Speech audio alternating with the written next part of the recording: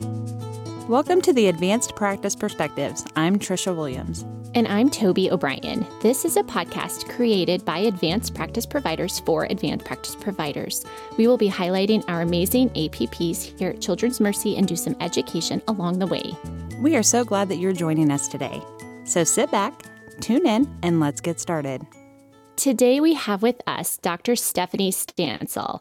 She is a family nurse practitioner who also has a postdoctoral fellowship in pediatric clinical pharmacology and her PhD in pharmacology and pharmaceutical science. She is also on faculty at the University of Missouri Kansas City School of Medicine. Wow, that was quite a mouthful. Welcome, Stephanie. We are so glad that you are here joining us today. Thank you for your time. Thank you so much for having me. I'm excited to chat with you guys. We are so excited to have you, Stephanie.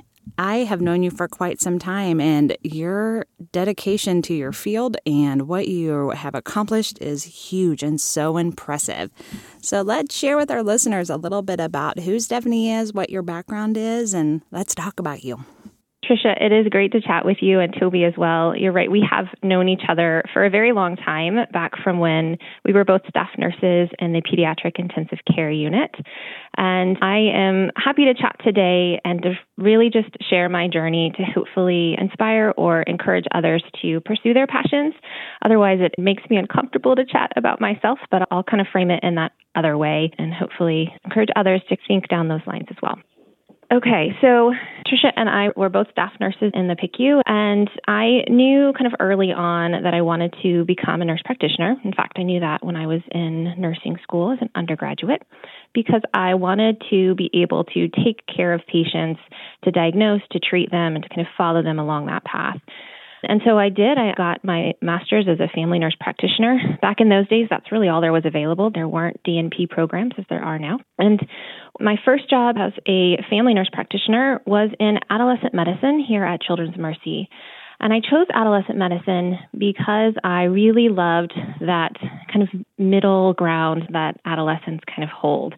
They're not, the babies, infants of kind of the bread and butter of pediatrics, if you will, but they're also not adults. They're kind of in this in-between, this dynamic stage. And so that was really interesting to me to be able to kind of connect with them and help them learn and grow from kind of being a younger child to developing into an adult. And so as soon as I started, I knew that I really wanted to be able to get to know my patients at the individual level.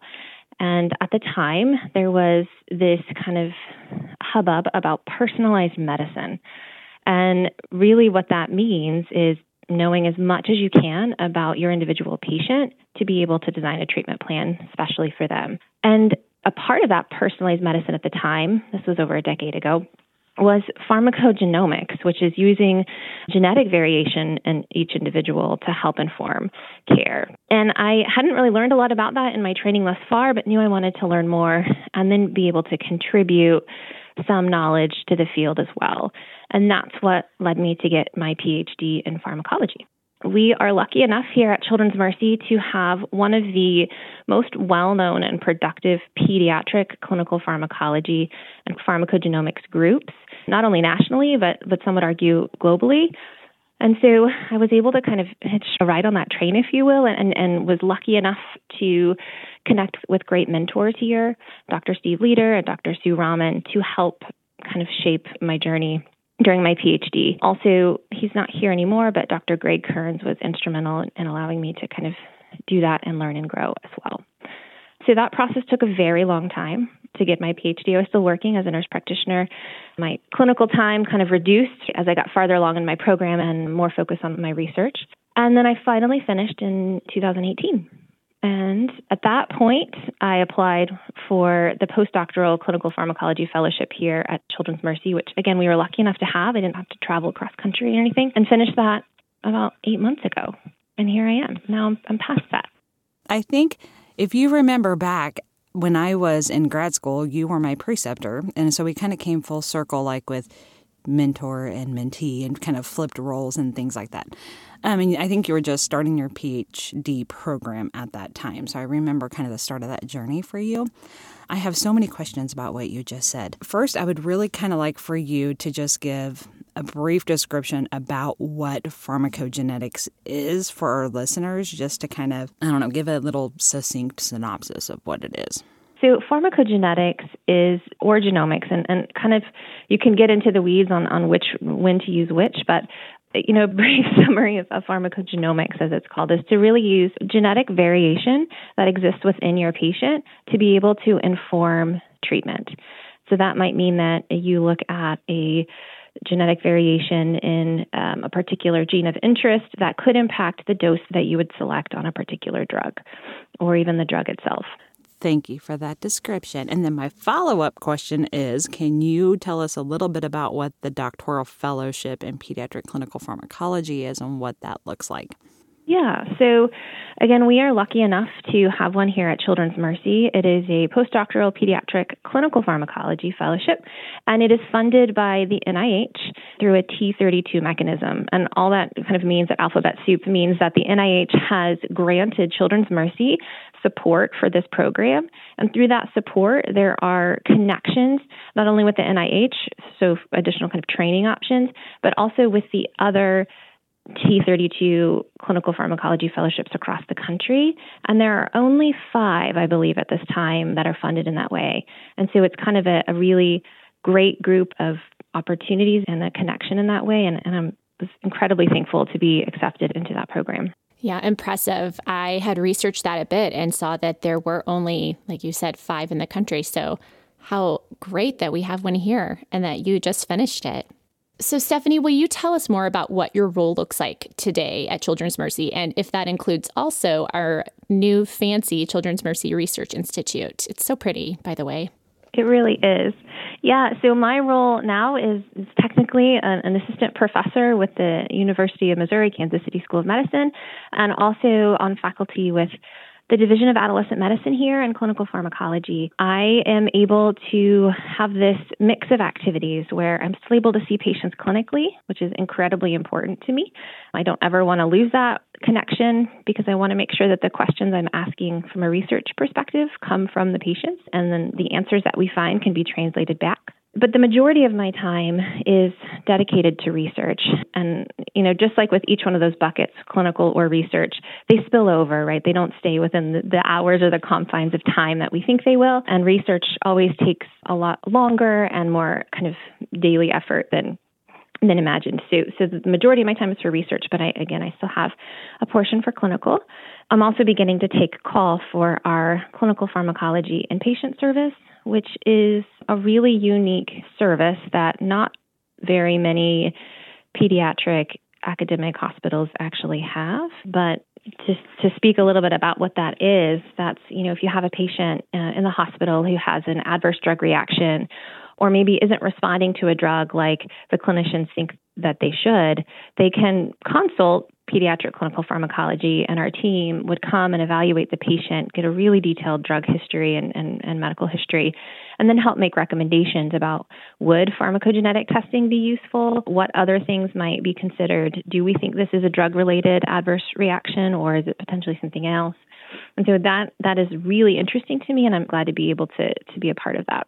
That is a fantastic service that we can offer our patients, and what an honor it has to be for you to be a part of this program to be able to take care of our patients. It really is. It is certainly my privilege to be able to be a part, to learn from the wonderful folks that have been doing it a long time, but also now be able to kind of contribute in that way and continue to learn. That's the great thing about being in an academic medical center is there's learning every day. Every day. I totally agree. You were talking about your research and about how long research takes, and it really does take a long time. But Toby and I would love to hear, and probably our listeners as well, like what are some of your research activity that you're doing now, or some of your research accomplishments? So, the focus of my research at this point, kind of transitioning into that faculty role, falls under kind of reducing risk and improving the health of adolescents. And then there are different buckets that I kind of think about. The primary bucket is precision therapeutics. I mentioned that personalized medicine before, and that word has morphed over the years as hot button kind of terms do. And so now the generally accepted term is precision therapeutics, which means, again, we're going to be precise about how we're going to choose therapy for our patients. And what makes us precise is knowing as much as we can about that individual. And that could be the pharmacogenomic variants that patient may have. It could be some other personal or medical history related conditions that would impact, among other things.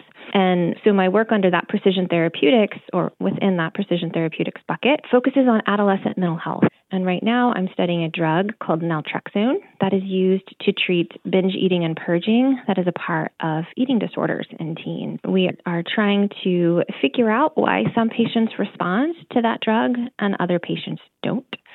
We have some thoughts and some hypotheses, if you will, that we're beginning to test out and challenge. The other buckets that my work focuses on has to do with reproductive health for adolescents and community health. I have a clinic on the campus of Synergy Services, which is a shelter for youth experiencing homelessness in the community. And that is one of my favorite things about the clinical care I'm able to provide, to connect with those teens and be able to address questions and improve access to care for those youth. And we do that by answering questions from a research perspective to be able to understand how we can do things better. I love how you can incorporate your clinical care with your pharmacogenetic research and put them together to create this position that you have and be able to do the work that you can do.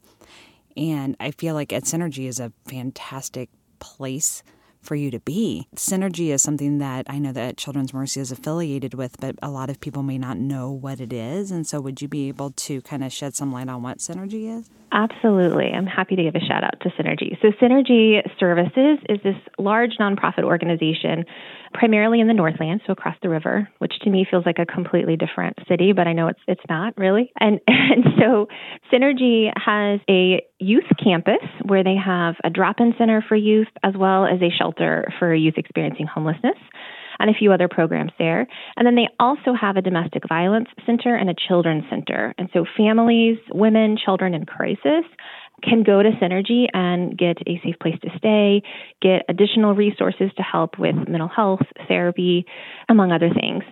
Children's Mercy partnered with Synergy 11 years ago, I think. They came to us, at the time it was Dr. Daryl Lynch, who was leading our division, and said, hey, we want to have a medical clinic on our youth campus because we want to provide a medical home for these teens. And they actually received some benevolent grant funding to fund that. And we got that established. And we've been working, at it and providing that medical care to those teens through this last decade. And the services have expanded over time. So not only do we have Children's Mercy nurse practitioners who are out there and are wonderful nurses, they also partner with Miles of Smiles, which provides free dental care. And they have an optometrist that comes out and does eye exams and eye care. And so for these youth who may not have consistent access to healthcare, to be able to connect with Synergy and get those wraparound services is really amazing. The other nurse practitioner that's there, she and I split time out there. Her name's Deb Jaklovic. And we both just feel that we are so lucky to be able to do this work. And we both feel strongly that if we weren't able to anymore, we would still volunteer there. We would still do that, be there in that capacity or in some capacity. Sure. I had toured Synergy just looking for a volunteer opportunity and was amazed. First of all, it really is a beautiful place to be. It's so creative. And I feel like it's a great place for these teens to come to feel like home, at least home away from something, or to be able to get away. And I was really surprised by all of the services that they offered. When I went, at the time, of course, this was before COVID, they even had cooking classes and a place for them to experience like yoga or other sorts of just self-care sort of stuff. And I thought it was cool. I saw the Children's Mercy nurse practitioner office and I thought, oh my gosh, how awesome. I would love to do that. So I saw that and thought, wow, this is super cool. So I'm so glad that you get to be there as well. Thank you. Yeah, it is an incredibly neat space. And you're right, super creative. They took an old building. It used to be, I think, like a radiation oncology building. So it's got white brick. And then they added a kind of a modern space on to that white brick building. But on the exposed white brick, they have the youth do kind of creative graffiti and reclaim that space in a positive way, which is really neat. Before Synergy kind of bought it and took it over, it was not inhabited for a period of time. And so even though it was in this old medical building, then it wasn't anything for a period of time. And so there was graffiti that would be kind of painted on just, non from folks in the community. And so when Synergy kind of took it over and again kind of reclaimed that for a positive service for youth, it's kind of a really neat turnaround. Okay, Stephanie, will you tell us a little bit more? There's a lot of research going on within precision therapeutics, but is it active clinically yet in practice? And if so, what patients is that used for? Yeah, great question. So precision therapeutics is one of the main goal areas or focus areas for our Children's Mercy Research Institute, and that's led by Dr. Steve Leder. And so those of us who get to be a part of that program each kind of develop our own niche or focus, and mine is adolescent mental health. And so that's kind of the research focused. But to your question about, is it ready for prime time clinical care yet? Kind of. We can use certain tools available to us in the clinical setting. And one of those is pharmacogenomic testing.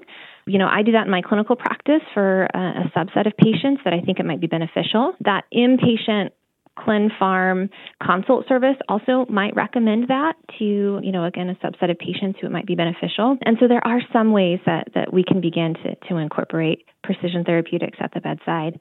And then there are wonderful researchers here who are working tirelessly to come up with tools to bring it to the bedside as quickly as we can. Dr. Sue Rahman is one of those who creates kind of decision support systems. She has worked with our hematologists and oncologists on some of the drugs with a narrow therapeutic index. So, those drugs that you really have to get that dose and the exposure correct for that patient to be as healthy as they can be. And so being able to kind of plug in information, numbers about your patient, and then it kind of spits out a recommended dose for a particular exposure. That's pretty cool. It seems kind of space age to me, and I love that. And I love that that's where we're going. And we want to do that for as many kind of conditions and drugs as we can. Right. So it sounds like it's replacing the old Lexicomp where you go and you look up your drug and every patient gets this dosage and it's all the same.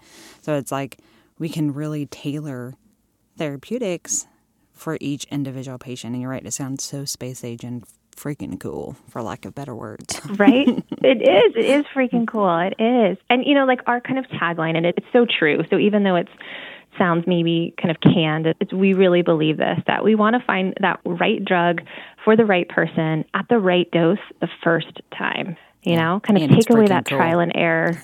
Yeah. And man, who wouldn't want that, right? Right. I mean, especially with our children and being able to minimize the amount of medications if possible, or like the minimal amount of dosing that we have to use. I think there's even a role right within that. Absolutely. No, absolutely. Right. So rather than kind of starting with this dose that's, everybody gets, there might be folks who need to start at half that dose. And there might be folks that need to start at twice that dose. And man, if we knew that ahead of time, that would really help kind of save, heartache and also reduce the time that they're able to, or I guess make it quicker for them to get that response, right? To feel better. I want them to feel better quickly. So we're working hard to try to make that happen. Well, thank you for all the work that you have put in. I am curious, when you were a nurse practitioner in the teen clinic, when you had first graduated, how did you ever think that, or did you think that you would get to this point? Had you had that in your head that was something you wanted to do? And maybe you touched on it a little bit in the beginning, but it took you years to get here. And I didn't know if you had already known that you wanted to go this far. Yeah, another great question. And I think for me, I knew I wanted to contribute in a kind of more impactful way for this kind of tailored therapeutics, precision therapeutics. And so to me, it seems that a PhD, because I knew that had the research focus and I could get a PhD in pharmacology, was the right, path to do that, even though it didn't necessarily make sense or kind of be what most people do who have an NP and want to go on and do research. And, for example, choosing a PhD in nursing versus a PhD in pharmacology. But I knew that I wanted to contribute in that way. And so I talked with my boss at the time, Daryl Lynch, and he basically said, yeah, you should do this, and I'll support you as much as I can. And because of that support, I kind of went forward. I kind of jokingly say I had one eye open and one eye closed. Like I knew this is what I wanted to do. I had this passion to learn more about pharmacology and precision therapeutics as it became, but I could not see the end. It would be impossible to me at the time because there were just so many potential barriers along the way that I knew I might run into. And so I just thought, you know what? I'm just going to keep going until I cannot go anymore. And every time I would kind of reach a barrier or kind of come up to a potential stopping point, I was able to find folks who supported me and helped continue to open doors to allow me to continue. And so I couldn't have done it without a ton of support from my mentors, from administration here at Children's Mercy and elsewhere, administration at UMKC for that matter. And so, again, just kind of keep going, one eye open, one eye closed, even if you're not exactly sure what that finish line is going to look like. You kind of put one foot in front of the other. And one eye open, one eye closed. I love that. Yeah. It's funny because that's not at all how I lived my life up until that point, right? Like I'm a planner. I want to know like the beginning, middle, and end. I'd have plans for, decades down the road. And so to kind of do this whereas one eye open, one eye closed, it was a bit uncomfortable for me, but I knew I was pursuing my passion. And so that was something that was important to me. And it ended up working out. Thank goodness. And you did mention that the support of Dr. Lynch was sort of instrumental. And I do think that is worth just saying. I think that our collaborative physicians that really support us and encourage us is so important. I mean, I feel like I wouldn't have taken some steps that I've taken without having my doctor colleagues encourage me to do so. And I do think that has been super helpful. I completely agree. Yeah. When you find those individuals who you can go to and say, here's this crazy idea, here's what I hope I can do with it. And they say, yeah, how can I support you? That's amazing. And we are super lucky to have these great colleagues here at Children's Mercy. So, Stephanie, your plate is extremely full with all of your different buckets on this big old plate. Is there anybody in this unique type role that you have that you share with? Like, are there other people like you in our hospital, or are you it? Good question. So there definitely are other nurses who are doing research for sure. I think I look a little bit different in the sense that my research focuses kind of in this precision therapeutics and my training looks different.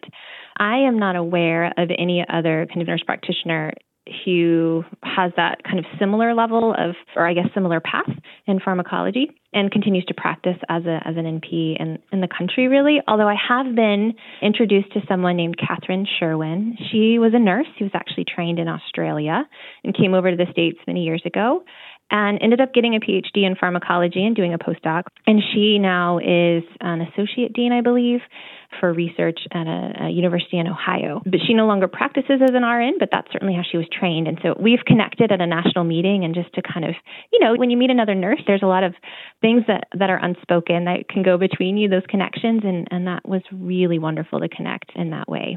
But I would love for there to be others. I would love for me not to be the last. And so if there's something that is of interest or passion for you, and it feels a little different than the average bear, I would say pursue it till you can't anymore.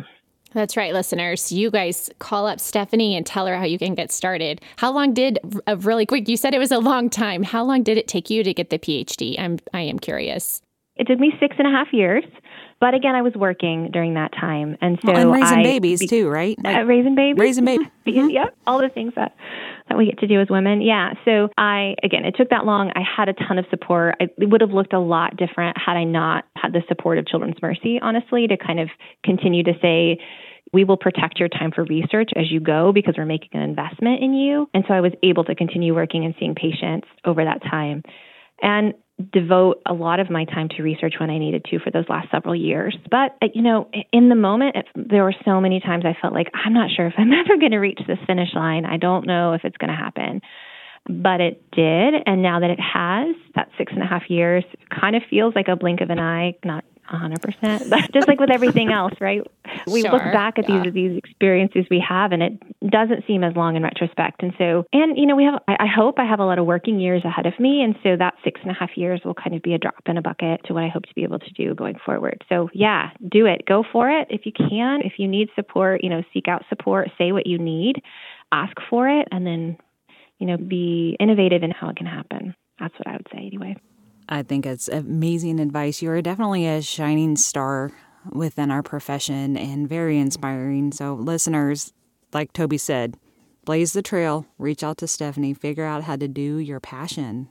It's important. Yeah. And I think we have, as we think about this precision therapeutics, right, figuring out the most about our patients, the way nurses think, the way nurses were trained, I think are really well kind of placed to be able to do that. We think about the patient as a whole person. That's just how we do, right? And we can begin to integrate the various elements of science, whether it's pharmacogenomics, metabolomics. There's all these omics. You can, Google and find tons of them. But that begins to help us define who our patients are through that already kind of holistic framework. So I say go for it. That is awesome. I was wondering, will they be able to do this also with oncology patients like they do for adult oncology patients too? As far as kind of using precision therapeutics at the bedside? Yeah, absolutely. And I would say oncology is one of the areas that is, kind of leading the trail or blazing the trail and leading the pack with precision therapeutics, because you can get a sample of the tumor, for example, and then begin to genotype that tumor and look for variants within that tumor that you could potentially target with a specific drug. And so those types of efforts in oncology have been great opportunities for the field to learn from. And there are folks doing it here already as well. Well, Stephanie, it has been an absolute pleasure and honor to speak with you today. And thank you so much for spending time with us and sharing your story. Absolutely. Thank you so much for giving me the opportunity. And I appreciate speaking with you guys. It's been a great time. And good luck with all your future endeavors. Yeah, thank you. Really quick, we like to kind of end each episode on a fun and light question, and kind of the same question for this year. If you could go back to your new nurse practitioner self 1 year out of school, what advice would you give yourself knowing what you know now? Would it be the one eye open, one eye closed, or would it be something different? I think it would. I think it would just be to trust that gut instinct that what you are interested in or passionate about should be focused on. And so, go forward, one eye open, one eye closed, use the resources available to you, seek out new ones, and just keep going. Keep going until you get to the place that you want to be. And along the way, we can lift each other up and bring others along so that they can also reach their goals and passions. Love it. Thank you so much. Yes, it has just been such a joy hearing about your journey. So thank you for joining us. I really appreciate it. Thank you for having me. It's been a lot of fun. Listeners, thank you for tuning in today. Our next episode will feature Diane Petrie, and we are going to be discussing pediatric HIV awareness. If you have a topic that you would like to hear about, or you're interested in being a guest on our podcast, you can send us an email at tdobrien@cmh.edu or twilliams@cmh.edu. Once again, thanks so much for listening to the Advanced Practice Perspectives podcast.